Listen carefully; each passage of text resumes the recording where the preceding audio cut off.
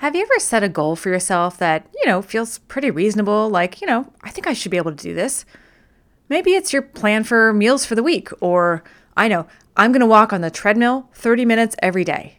And you're like, that's not too much to ask. I should totally be able to get this done.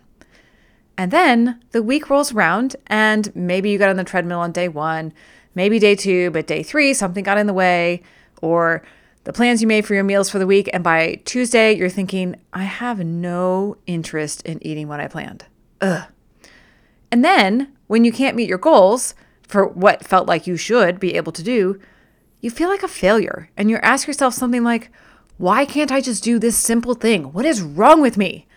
And you give up and you head for the ice cream. Yep. Today, we're talking about the expectations we set for ourselves and how we accidentally set ourselves up for failure with some sneaky perfectionist thinking, and how to get around that with a simple tool that allows you to be imperfect and still make progress.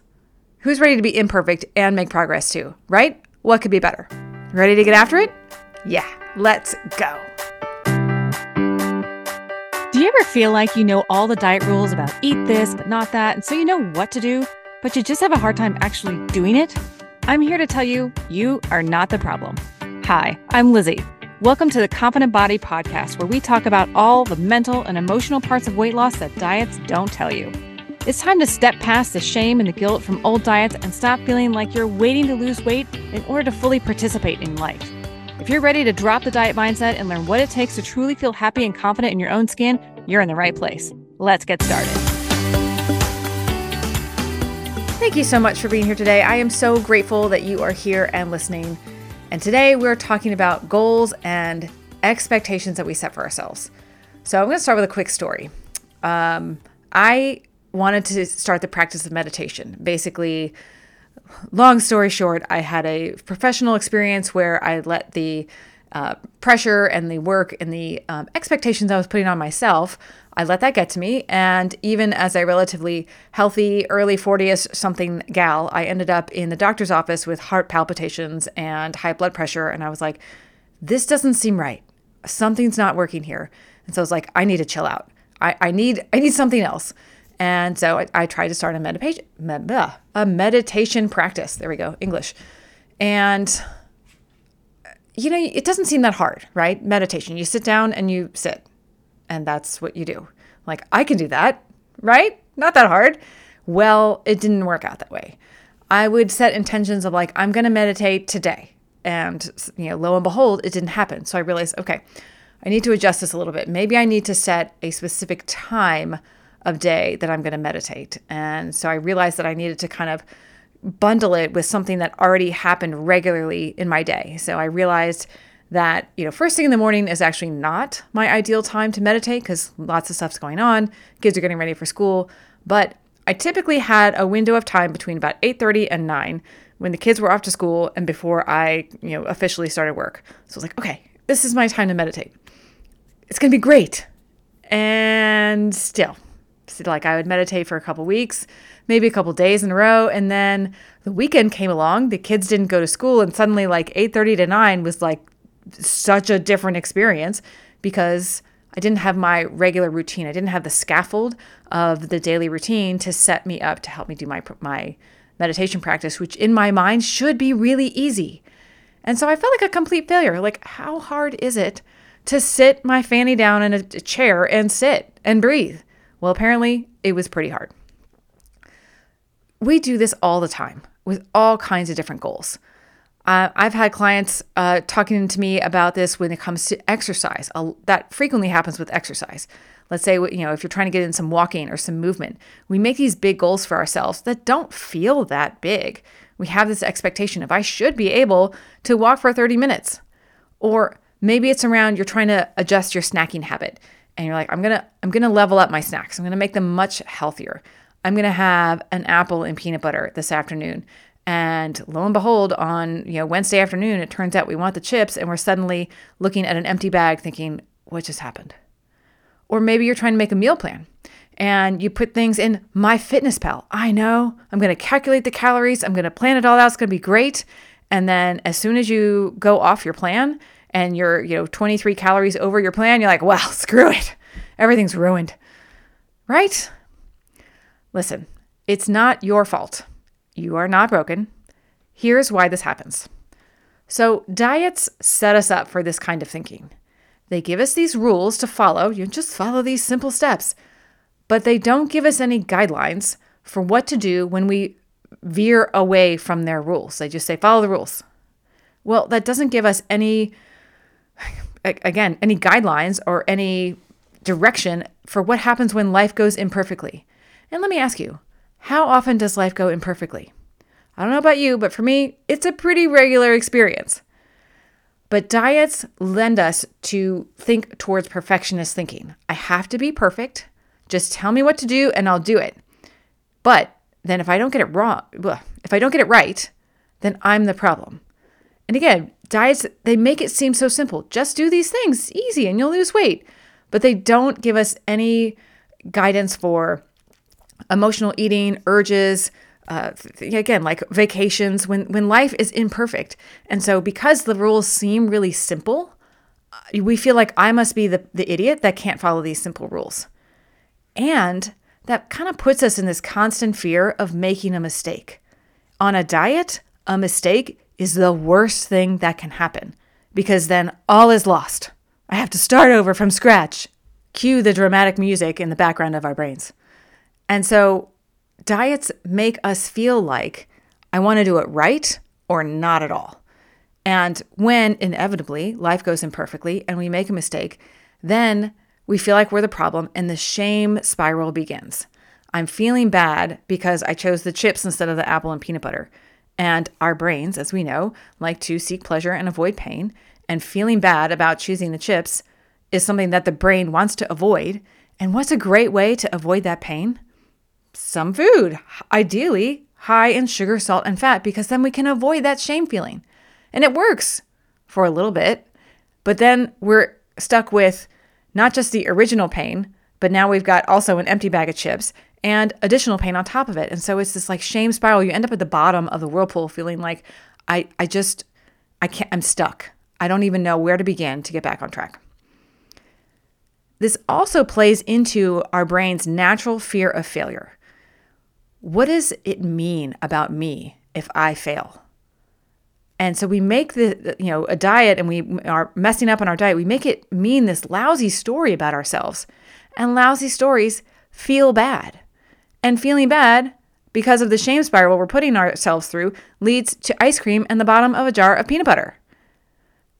Diets work on perfect days. Life is rarely made up of perfect days.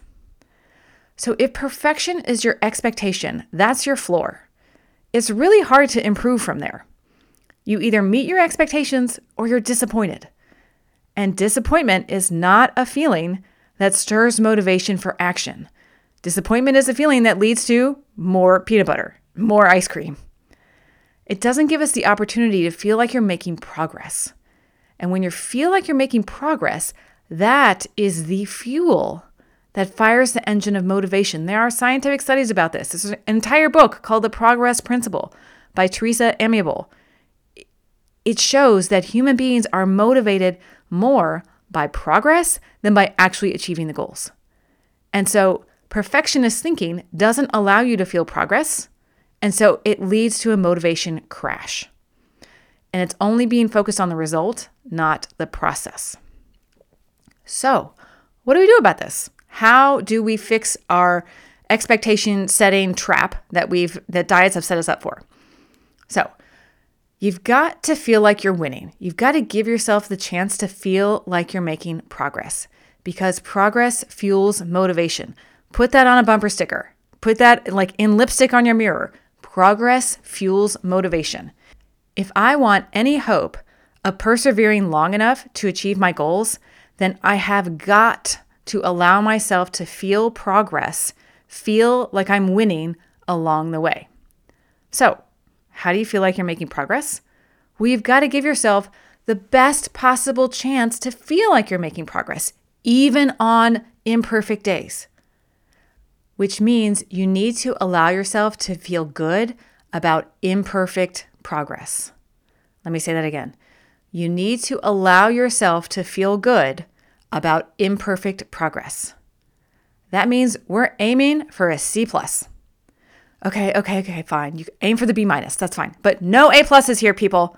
We are aiming for the B-, the C+. Why? Because life is rarely perfect. Life is predictably unpredictable. And so if you're planning for perfect days, you're setting yourself up for failure because life is going to throw roadblocks in your way and it's going to make it very difficult to meet your perfect expectations. So plan for the imperfect day. As much as I say on this podcast, it's important to focus on the actions and the process than it is to only focus on the results. I mean, let's be real. We're in this because of results, right? So let's talk about that. The way in which you get the results you're after is the most important thing because the way you get your results is how you keep your results. So if you shame and loathe and beat yourself up down the scale, that's what you're going to need to do to stay there. If, however, you make imperfect progress along the way and celebrate your wins along the way and make tiny changes that feel doable, that you can see yourself still doing 5 years from now, that's what it's going to take to stay when you get down to the number that you want on the scale. The process truly is more important than the result, because if you want to enjoy the result and keep the result, you're going to have to keep doing that process over and over again. Life is rarely perfect. All or nothing thinking assumes your day will go perfectly. Instead, plan for life not to go perfectly. So, what does this look like in reality? I want you to create your goals on a spectrum. So I've got on one end, when life goes perfectly, that's what I'd like to achieve. And on the other end, when life really did not go perfectly, I would still be proud of myself for doing a little bit. And what does a little bit look like? So you've got your goal on a spectrum. On my perfect day, I will strive to walk for 30 minutes on the treadmill. But when life doesn't perfectly go to plan, I'll be happy that I at least stood up and sat down from my chair 5 times in a row. At least I did something, and that still feels like a win. That's obviously just an example. So what is the smallest thing you can think of in relation to your goal, whether it's getting into movement, whether you're trying to meditate, whether you're making your meal plans, whatever it is? What is the smallest thing you can do that still feels like, at least I'm doing something? Like, I feel like today wasn't a total loss because at least I sat and meditated for 1 minute. At least I made a plan for snacks that felt doable. So here's some examples. Let's say you're trying to make a plan. On one end of the spectrum, I want to make a meal plan every day. That's when life goes perfectly. On the other end of the spectrum, when life does not go perfectly, I know that snack time is my vulnerable time, so I'm going to at least make a plan for snacks. Dinner might be a free-for-all, but at least I made a plan for my snack.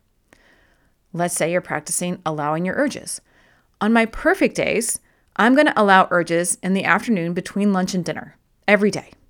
Well, that's great. And if life goes perfectly, rock out, go for it.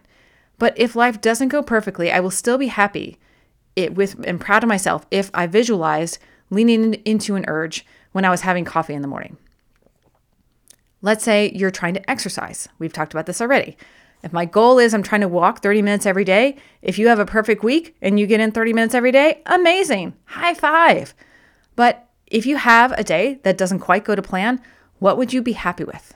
At least I walked for 2 minutes. At least I got outside and went to the mailbox and back. Let's say you're aiming to reduce sweets. On my perfect days, my perfect week, I'm only having dessert twice a week.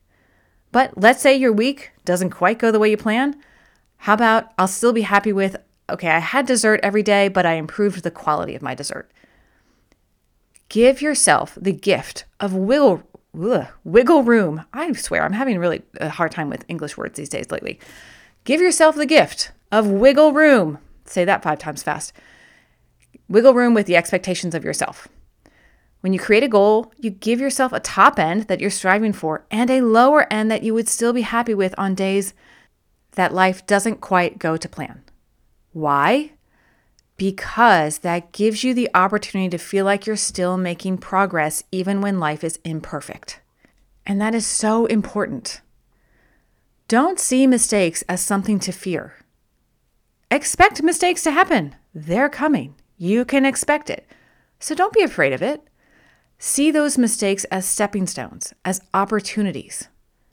And also keep track of your progress on those days when you nailed your plan and those days when you were just doing a little bit that made you feel like, at least I did something. Why? Because your brain naturally is going to want to discount all that you've done. We have a negativity bias. It's going to say, this is never going to work. This is a terrible idea. I might as well quit. Prove it wrong with data. And you keep data by keeping track of your progress. I did this when I was writing my book.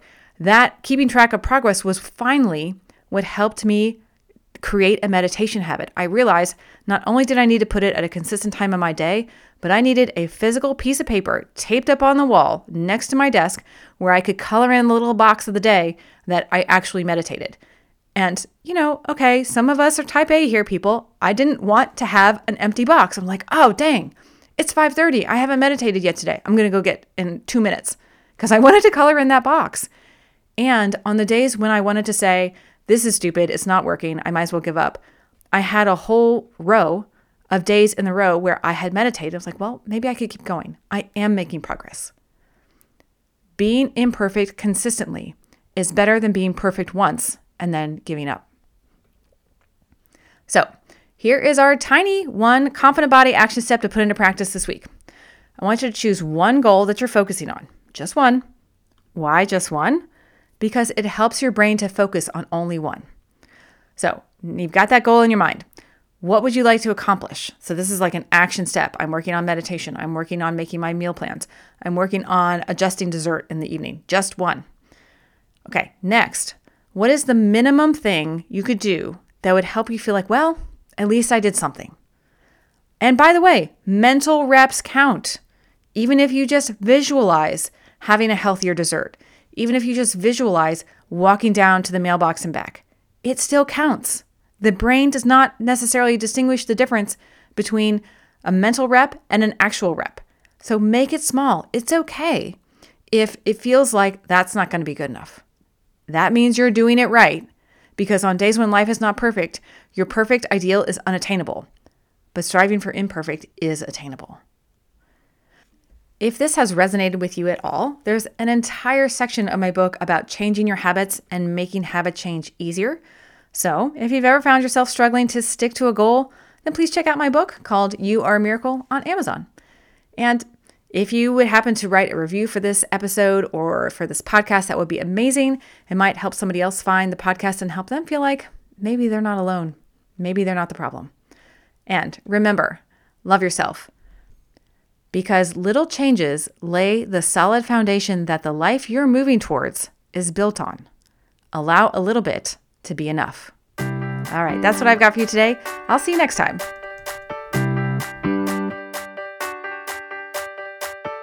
Thank you so much for listening today. Seriously, I know it's not a small thing, and I genuinely appreciate it, and I hope it helped you. Make sure you head on over to confidentbody.coach/tips and sign up for my 7 top tips for little shifts that create big results so that you can start feeling confident in your body right now. I will see you next week. And until then, remember, you are a miracle.